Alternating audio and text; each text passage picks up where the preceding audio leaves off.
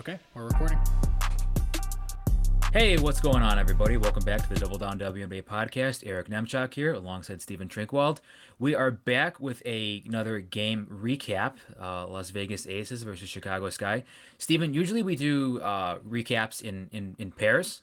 Like these game recaps, we do two game recaps. But on this Sunday, I believe both of us were like, "You want to do Atlanta? No, we don't want to do Atlanta. Let's just do Chicago and Vegas." And this game delivered. Yeah, weren't too many other options over the weekend. No games Friday, of course, and then yesterday was a pretty limited schedule as well. So we figured, let's just take the two heavyweights here, and it was a great game, ABC game, and Chicago came out on top, 92-84, clinching a playoff spot as they moved to 15-14. Vegas still holding strong in the 2 seed, a game and a half above Minnesota for the coveted double bye. How was the game, Eric? You were there in person. How was the atmosphere? I was there in person. The atmosphere was awesome. I was pleasantly surprised by the turnout. Usually you'd think like Labor Day weekend, maybe not a lot of people. Everyone's on vacation or whatever, but plenty of people chose to spend their vacation with the Sky and the Aces, and that's always cool when and they're into it too. It wasn't just a big crowd. It was a big and an energetic crowd. So it's always cool when you have a game with like playoff implications like this with two really good teams. Both the teams showed out and Chicago showed out as well. So proud fan, not just because of the win, but because of the city. I guess the funny thing about this game is, statistically speaking, it looks like sort of an offensive kind of heavyweight game. Chicago was just a tick under a 118 offensive rating. Vegas was over 106 offensive rating. But and you look kind of up and down the box score, like none of the stars of this game really had huge offensive games, but the offensive ratings overall ended up being pretty high. But it felt to me, at least watching the game, that Chicago definitely in some spurts, Vegas at times, really had a hard time getting the offense going. I thought like Chicago really went deep into the shot clock a lot and just kind of looked to Candace Parker, like after running a couple like DHOs and didn't really get anything out of them. Parker just had to kind of put something up. So I guess what I'm saying is just that, the overall offensive efficiency for these teams doesn't really reflect, I don't think, kind of the pace of the game overall. No, and you're exactly right. The pace, if you want to get technical about it, according to WNBA.com, there were 78 and a half, so we'll call it 79 possessions in this game. Not typical for a Las Vegas Aces game. So I wouldn't be surprised if that was kind of in Chicago's game plan to play with a lot of purpose offensively. And also, when you talk about offensive efficiency, sometimes it's not about, what the team does on offense, but it's about, the mistakes that they don't make. Vegas, only 6 turnovers. Chicago, only 7 turnovers. It was a pretty clean game for the most part. Yeah, and the other thing I think driving up those offensive ratings is that each of these teams were able to get to the free throw line for over 15% of their shooting possessions. So, I thought the wings for Chicago specifically were really great attacking the basket. This was a great Diamond to Shields game, which we can get into at some point. Obviously, Asia got to the line a few times as well. Candace Parker had 8 free throw attempts in the first half alone. Where should we start, just in terms of kind of what this looked like, from a matchup perspective or whatever you want to do? Well, from a matchup perspective, I think you once again need to look at who Vegas was missing, and that's Liz Cambage, who is out due to COVID protocols, and Dearica Hamby, who is nursing that injured foot, I believe.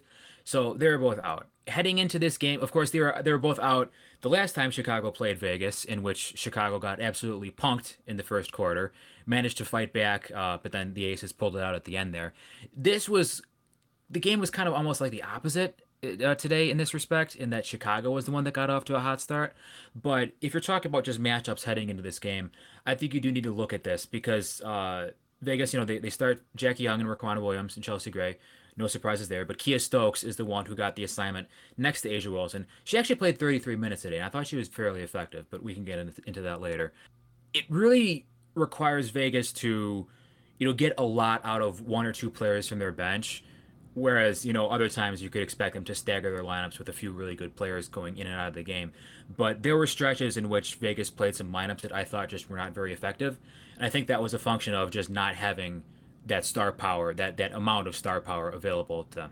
Yeah, so they tried to steal some minutes in the first half for Bria Holmes, got a stint in the first half, which, she immediately turned it over on kind of a lazy pass, bringing it up the court. She got sagged way underneath when she ran like a kind of pick and roll up top, I guess, and missed the long two. I don't think it was particularly effective minutes from Holmes, and we didn't see her again in the second half.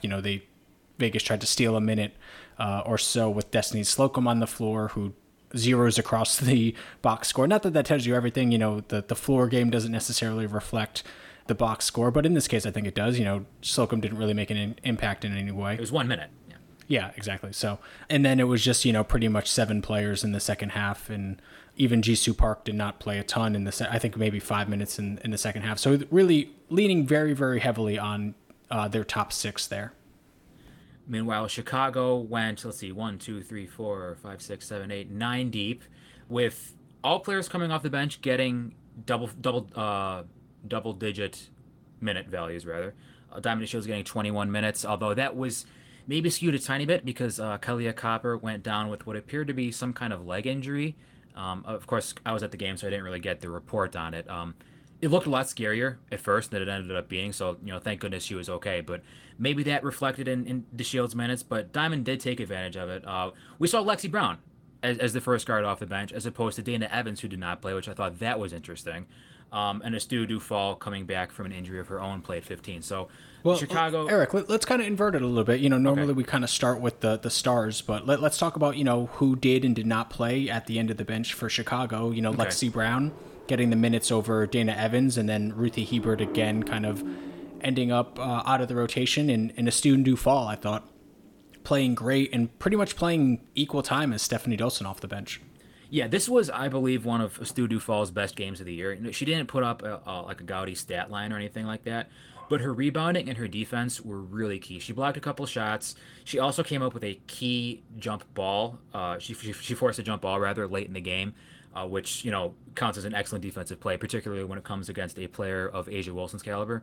I really can't overstate how important little plays like that are, especially when you're playing against a team Las Vegas who gets to the free throw line like nobody's business. Chicago actually took one more free throw than Las Vegas in this game, which I think was a huge key in their victory. But yeah, it was interesting to see Astu Dufal play 1 second fewer than Stephanie Dolson in this game. And then Azurá Stevens didn't really play much as well, like 16 minutes. So it seemed like kind of a 3 big rotation next to Candace Parker, if you could call it that. Meanwhile, Lexi Brown, I don't hate that decision. Against this team, I think a team that clearly looks to hunt poor defenders and hunt smaller guards on offense. I think Evans was just going to get targeted over and over and over again. Well, of course, Lexi Brown not the stockiest guard, but she is known as a good defender, and she did play good defense in this game, as well as just kind of manage the game. She 5 assists to 0 turnovers with a 3-pointer.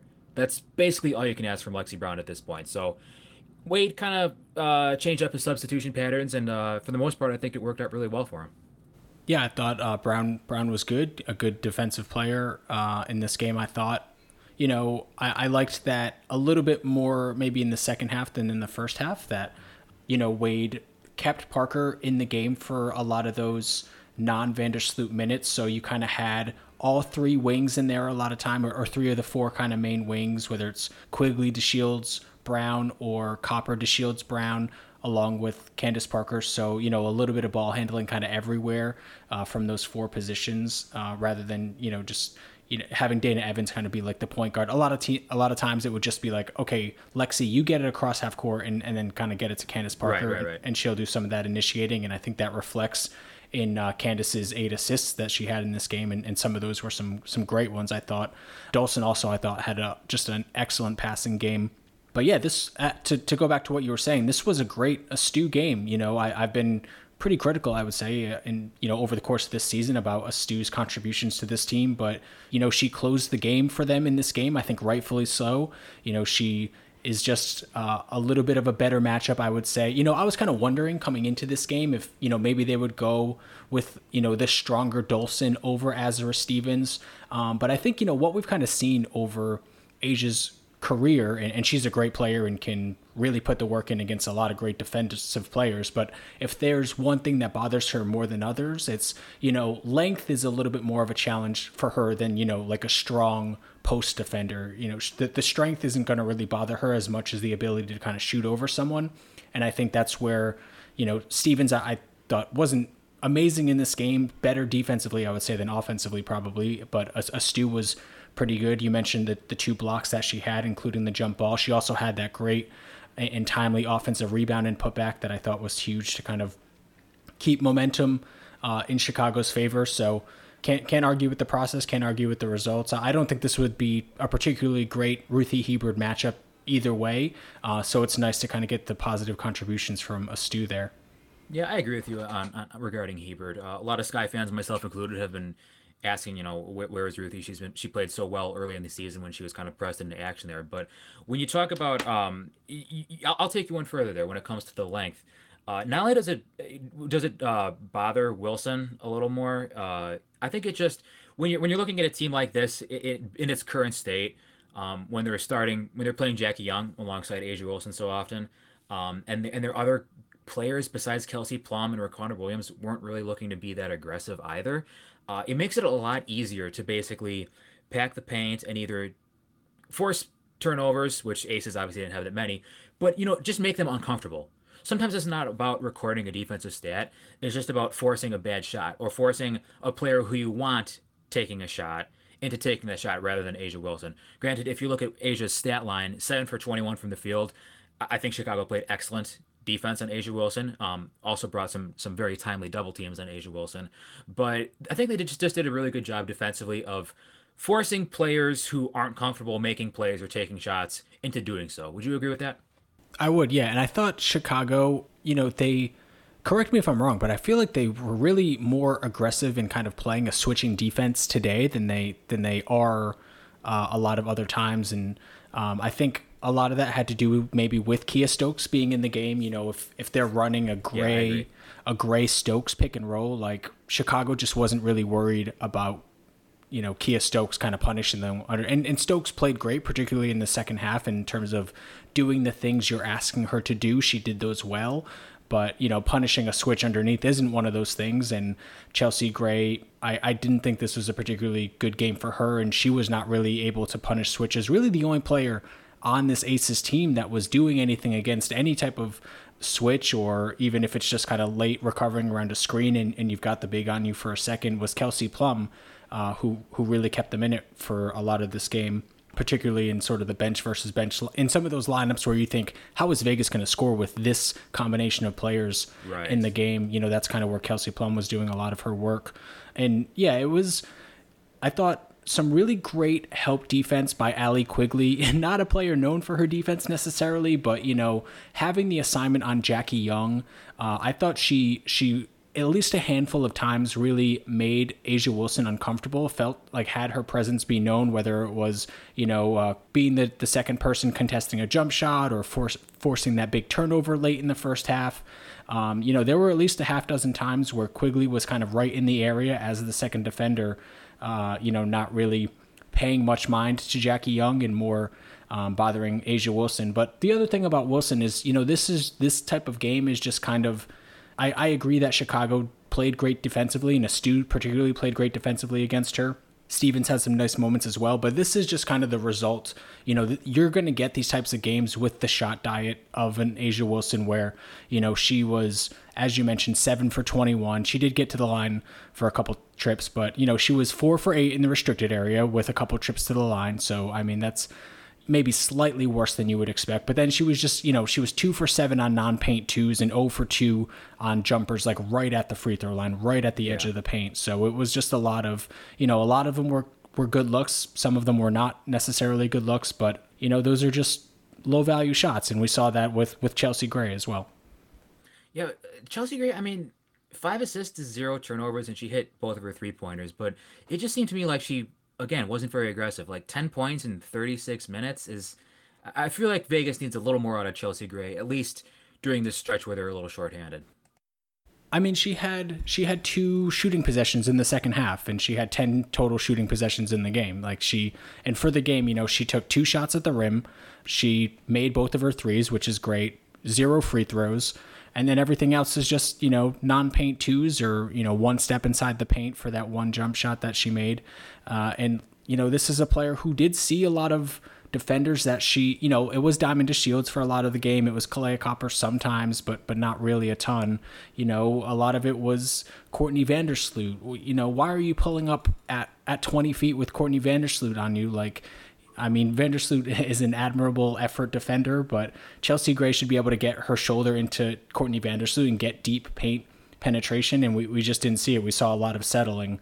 Steven, do you think that's part of the game plan, though? Like, just looking at the scout and saying, okay, Chelsea Gray at this point in her career is not really looking to get into the paint against smaller defenders, so we're going to gamble a little bit and force her to be more aggressive with a smaller defender on her. Yeah, I was surprised, like I said, we over the course of the game, we did see a lot of Diamond DeShields on Chelsea Gray, but to open up the game when it was starters versus starters, to see Courtney Vandersloot kind of taking that assignment, that was a little bit surprising. I would think it would maybe be like a little bit the bigger Copper or something else and have Vandersloot maybe on Raquana Williams or something. But that's not what Chicago did, and Chelsea Gray wasn't really interested in kind of making them pay for that. And she had 3 pull-up long twos on Candace Parker as well, not really interested. The one time she attacked a switch, she got by Stephanie Dolson, and, instead of, once she had her body in between Dolson and the rim, instead of, maybe trying to draw some contact and get to the free throw line and get Dolson behind her, she went for the reverse and ended up missing it. And that was really the only time she was aggressive attacking that switch.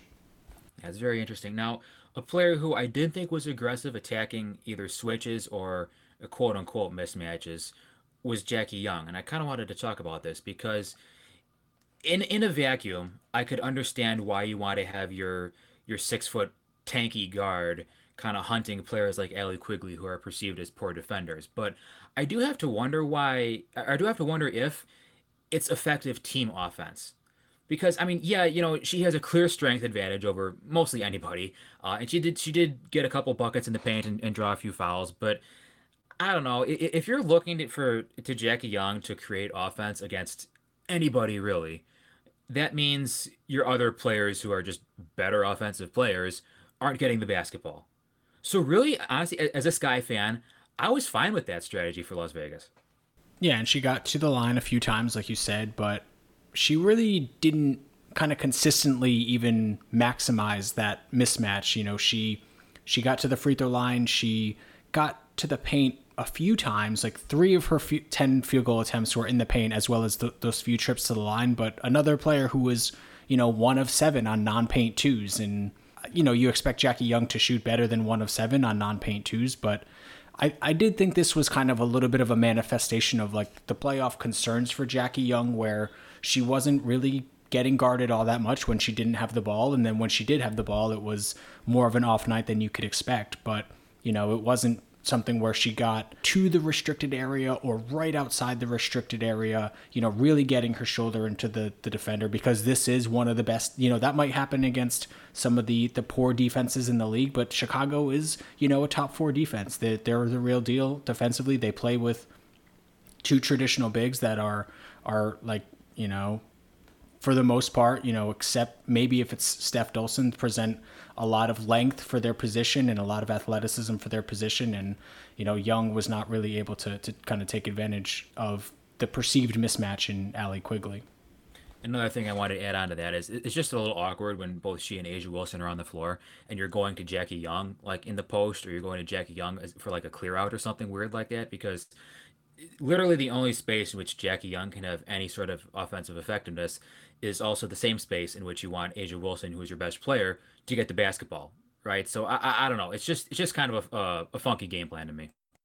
Yeah, and I think that we saw that at the end of the game, right? With Bill Laimbeer closing the game with Raquana Williams over Jackie Young in hopes of maybe getting a little bit more reliable offense and a little bit more floor spacing for A'ja Wilson, who, Wilson, I think there were some shots that she liked to have back, especially late in that game. She had the one where she got Diamond on the switch right on the block kind of baseline and just sort of missed a very makeable two. And I think maybe the very next possession, she was wide open. I don't even remember what happened, but it was probably a 17-footer or so, and she just wasn't able to make it. And there were a few of those for Asia, but for the most part, I think it was pretty good D. And like you're saying, just not the most well-fitting offensive pieces, I would say, as well as a lack of aggression for a lot of players that you would maybe hope for a little bit more of.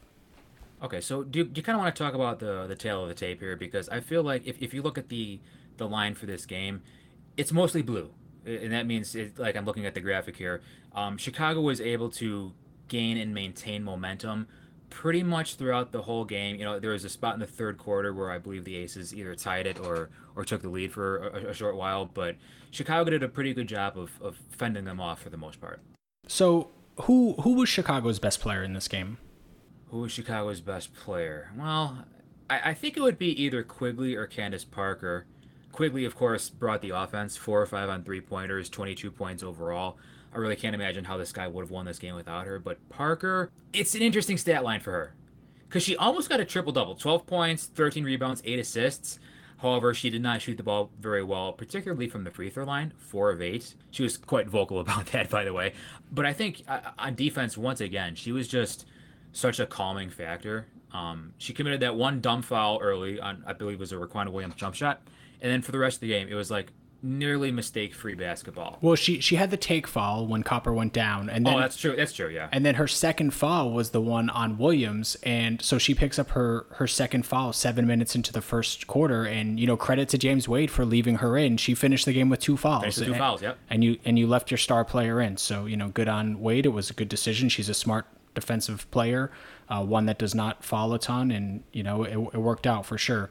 And she had that stretch in the, like you said, just kind of the shooting overall, right? 4 of 8 from the free throw line, 0 for 4 from 3, but around the rim was mostly good. She had, I think, a miss over, maybe it was Stokes, I want to say, in the paint, but, she had those 2 and 1s in pretty quick succession and another drive right before the first one as well, finishing at the rim. And yeah, I agree with you that she probably was their best player when you consider, the overall impact and the 8 assists, 30% from the field or whatever, and 12 points on, I guess, 17 shooting possessions isn't amazing, but she was still effective enough, I think, to kind of, she was a vital part of this win for sure. And, I thought it was kind of a weird one for Courtney Vandersloot, in the first half. She kind of got it going. Copper was pretty quiet. I think maybe a little quieter than the stat line would suggest. So yeah, it was a great Candace Parker game, even if the field goal percentage wasn't there. I will give Kalia Copper some slack for being a little quiet in this game, mainly because she had that scary looking injury almost immediately, like almost right off the bat in the game. And Vandersloot, yeah, you're right. It's weird looking at a 9.6 assist game for Courtney Vandersloot and be like, that's a pretty pedestrian Courtney Vandersloot stat line. But it was. I mean, she made a couple head-scratching decisions with the basketball, particularly those when she gets really deep into the paint and kind of dumps it off to nobody or the other team. So I don't know. I think this was a game in which, as you alluded to earlier, Parker did enough of the initiating on offense and she did enough of the passing. And Stephanie Dolson as well. They really did a good job at picking the Aces defense apart, from the top of the key and making solid cuts and passes to those cutters. You didn't see a lot of passes. You didn't see a lot of airmailed passes to people out of bounds or a lot of miscommunications on handoffs or stuff like that has kind of plagued this guy for a lot of the season. I felt like there was that one stretch when Asia was kind of making her run in the third quarter where... It was the third quarter, yeah. Yeah, things were getting a little sloppy for the Sky. There was that tipped pass by Candace Parker that went off the backboard, and Vandersloot had a bad pass, like either that same possession or the one before that. But other than that, I thought it was pretty good controlled basketball, and I think that is reflective in, the 7 turnovers that they had. But, I mean, let's talk about a player who has been quite the subject of conversation on this podcast. What did you think of Diamond DeShields' night tonight? And many other podcasts, I'm assuming. But Diamond DeShields was impressive to me, largely impressive. If you look at the stat line, 17 points on, what is this, how many shooting possessions? 13, 14, something like that. She played, I thought, high IQ basketball, at least for what we're used to seeing from her. I didn't see many poor decisions from Diamond to Shields. Maybe a couple of those drives were a little ambitious and they just like they just happened to go in, or the shots happened to go in, or she happened to draw the foul where it was kind of like a no, no, no, and then yes, where she ends up getting the call or getting the basket. But she just didn't seem to be doing too much. Where in contrast, earlier this season, for much of this season rather, she'd be taking shots out of rhythm of the offense where it looked like she either had too much confidence in her jump shot or not enough confidence in it, and or attacking the paint when there are already too many defenders in the paint. I think we saw that happen still a couple times, but for Diamond to Shields, it's kind of, I don't want to say it's like on par, but her decision making was better than we've seen it so far, and it reflected in her game, and it reflected in her efficiency.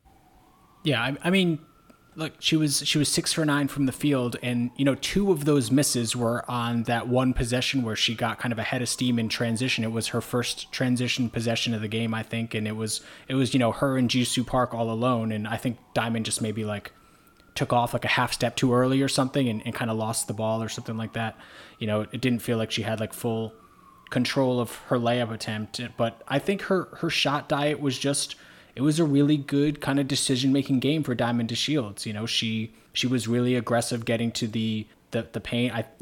Maybe she got bailed out by some bad defensive fouls. Not bad calls, just you kind of get the player where you want them to be, and then you commit the foul. Yeah, and I think maybe one or two of her trips to the line kind of fell in that category, but she was getting deep into the paint and getting to the rim, and she had that floater late. She had her two jump shots. She hit two jump shots, which were both nice, clean looks. The catch and shoot one, and the other one where the defense kind of went way under on the Dolson screen, and DeShields just took like a nice pull up. It was it's a bummer that both of those were kind of foot on the line twos, but she was like you said, kind of balancing being confident when she had the clean look, but not sort of forcing too many jump shots. We didn't really see too much of the kind of self-creation, 8 dribble possessions from Diamond to Shields.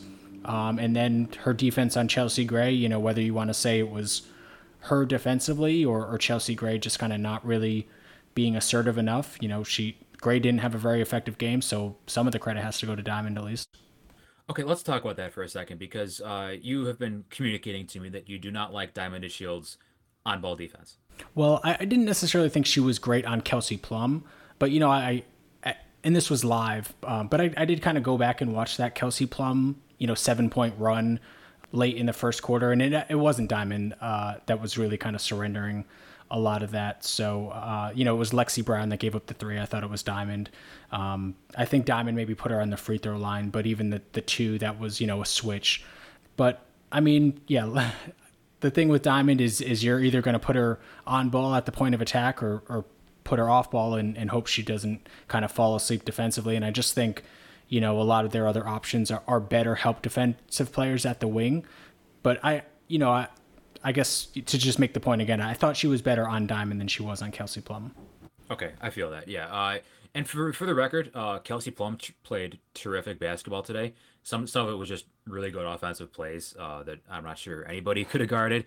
And it really, what I wanted to say here about Plum is that watching her today made me think that she's kind of the X factor for the Aces team. And I kind of wanted to revisit a point that we were talking about earlier. Who is more important to the Aces coming off the bench, Kelsey Plum or Dearica Hamby? I think earlier I said Dearica Hamby, and I still believe that she's the better individual player. But for this team, I think Kelsey Plum, the way she's playing, is more important. Because like you said earlier on the podcast, there were lineups that Plum was out. Plum was out there with like 4 offensive non-factors, 3 or 4 offensive non-factors, and she was really the team's only offense. And sometimes she is their only perimeter player who's interested in creating her own shot or can create her own shot off the dribble. So yeah, Plum played a terrific game in 25 minutes of play. But yeah, going back to your point about Diamond, I'm wondering if this wasn't a conscious decision by James Wade just to keep Diamond kind of more engaged more engaged in the game.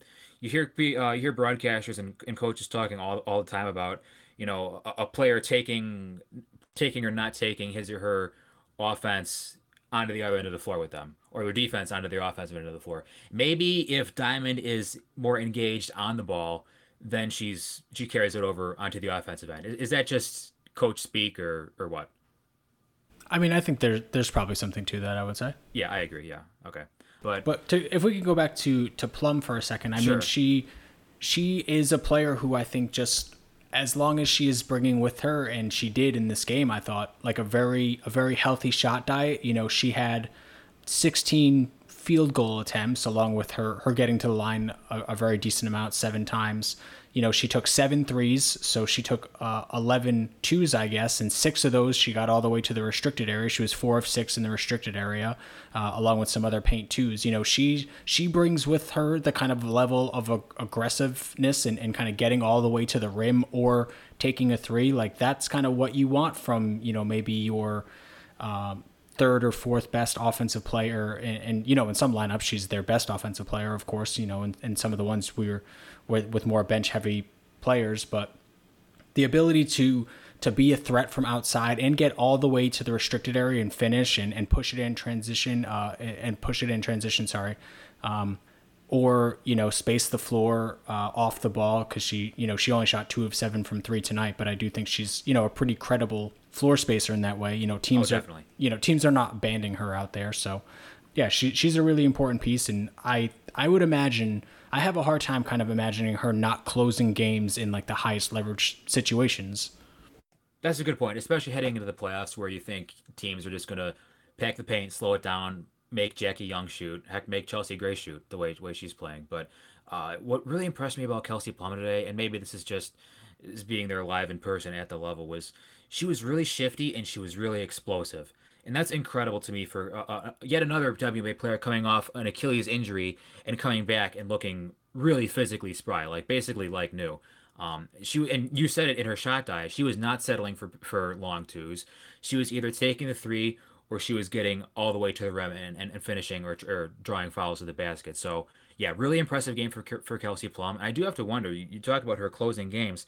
Like what kind of role do you think Plum would be more adept at? This role of primary initiator with these Aces bench lineups, or third scorer behind Asia Wilson and Liz Cambage, theoretically speaking, in a closing lineup. So, you know, kind of like the starting point guard, but you're acquiescing a little bit more Yes. to, yeah, that's a good question. I mean, I think she is a player, you know, I was just saying a minute ago that she's a credible floor spacer and all that, but I do think she is more effective with the ball in her hands than without. So, I mean, she is one of their 5 best players, I think, and she deserves to, you know, be in the closing lineups, and I think she will be against the best teams. But, you know, this bench role where she can kind of come in, get some shots up early, kind of get her rhythm a little bit, you know, it's leading to a very strong 6th Woman of the Year campaign. But, you know, on some other teams, I think maybe starting and kind of being a little bit more dominant would be, like ball dominant, I mean, would be a nice role for her, and an effective one. But with everything that they have, you know, Chelsea Gray as kind of the star point guard, so to speak, in terms of like name recognition and stuff like that. I mean, it's working out for them for sure. And for Plum, she seems to be thriving in this role. I mean, if you look back to her collegiate career, this was her role. Just ball dominant scorer who is going to get a lion's share of the usage, and she ended up being one of the NCAA's all-time leading scorers. So obviously she knows what she's doing and is comfortable in that role. So, but you say like on a different team. I mean, now that I'm looking at the box score, this almost is a different team because no Cambage and no Hamby. That's at least Cambage. You know, Hamby I feel like can function in a lower usage role, but Cambage not being there is pretty critical. So, is there anything else you kind of want to hit on as far as statistics or individual players go? Yeah, I guess one last thing before we kind of head out here. Quigley had a great game. You know, Diamond also had a great game. And James Wade closed the game with Diamond DeShields as they were trying to hold on to the lead with Diamond DeShields out there rather than Allie Quigley. What did you think? I liked it. I liked it because I think Diamond earned her minutes. She earned those minutes. And as far as a player, and then you look at the way the Aces were trying to get back in that game. It was a lot of Kelsey Plum attacking, and it was a lot of obviously, you know, you look to Asia Wilson and stuff like that. So how do you best counter that? Would it be Quigley's offense or DeShield's defense and, you know, athleticism? And I think Wade made the right call. I mean, results would say that Wade made the right call, but yeah, like I said, I think Diamond earned those minutes because she was playing even keeled for the most part. She did get that technical foul earlier in the game, which was little upsetting, but she was able to keep her composure after that. And Eric, you were there. Did she say anything untoward? Did she say anything? It's a little more difficult now because earlier in the season, when the attendance was limited, dude, I could hear everything. It was pretty funny listening to the players' interactions with the referees and each other and stuff like that. Now that the arena was packed again, I didn't hear if she said anything. She might have like bumped into the official. I heard the official say something. I believe it was Maj Forsberg who said like, "Okay, boo the whistle, technical foul." And it was pretty clear like Diamond knew she messed up. But yeah, I will plead the fifth on that one because I just don't know. But yeah, I think the decision worked in Wade's favor, and this isn't something that we're surprised with, is it? Because we've seen James Wade go to this in the past, in past seasons. So if the Sky can get this version of Diamond and Shields on a consistent basis, I think they've got more closing power, don't you? Yeah, I mean, I think I tend to just kind of lean towards offense. Even when you're up a couple possessions late in the game, that one extra kind of dagger three or something like that, I think brings a little bit more value to it than maybe a coach would let on who maybe wants to lean the defensive. Lean more defense, I guess I should say. But yeah, Diamond was great. She definitely did earn those minutes. I mean, maybe it would have been Copper instead of DeShields that would be right on the bench for those last few minutes. But, Copper definitely had her moments, especially cutting. I thought Copper had a great cutting game, even if the outside shot wasn't working too well. But yeah, it worked out. So, can't complain too much. But, I think coaches, I guess in general, just kind of, when you have that 2 or 3, 6-point possession lead, 2 or 3 possessions, lean defense a little bit too much when I think kind of that big offensive play can really... You play not to lose. Yeah, exactly. It's, the prevent defense, I guess, a little bit. But that's interesting. Yeah, I'm other than that, I don't really have too much more on this one. Okay, I just wanted to throw out a few statistics here. Points in the paint, Chicago 36, Aces 34. Free throw attempts, like I said earlier, Chicago 23, Aces 22. And then rebounds, Chicago 38, Las Vegas 37. Those three factors, I think those kind of sum up the game right there because those are three departments in which you expect the Aces to win in the vast majority of their games, and they did not win any of them. And also, did you mention fast break points? Oh, no, I didn't. Yeah, Chicago had 12 Wait, when were those? I thought this is kind of a slower paced game, but I guess not.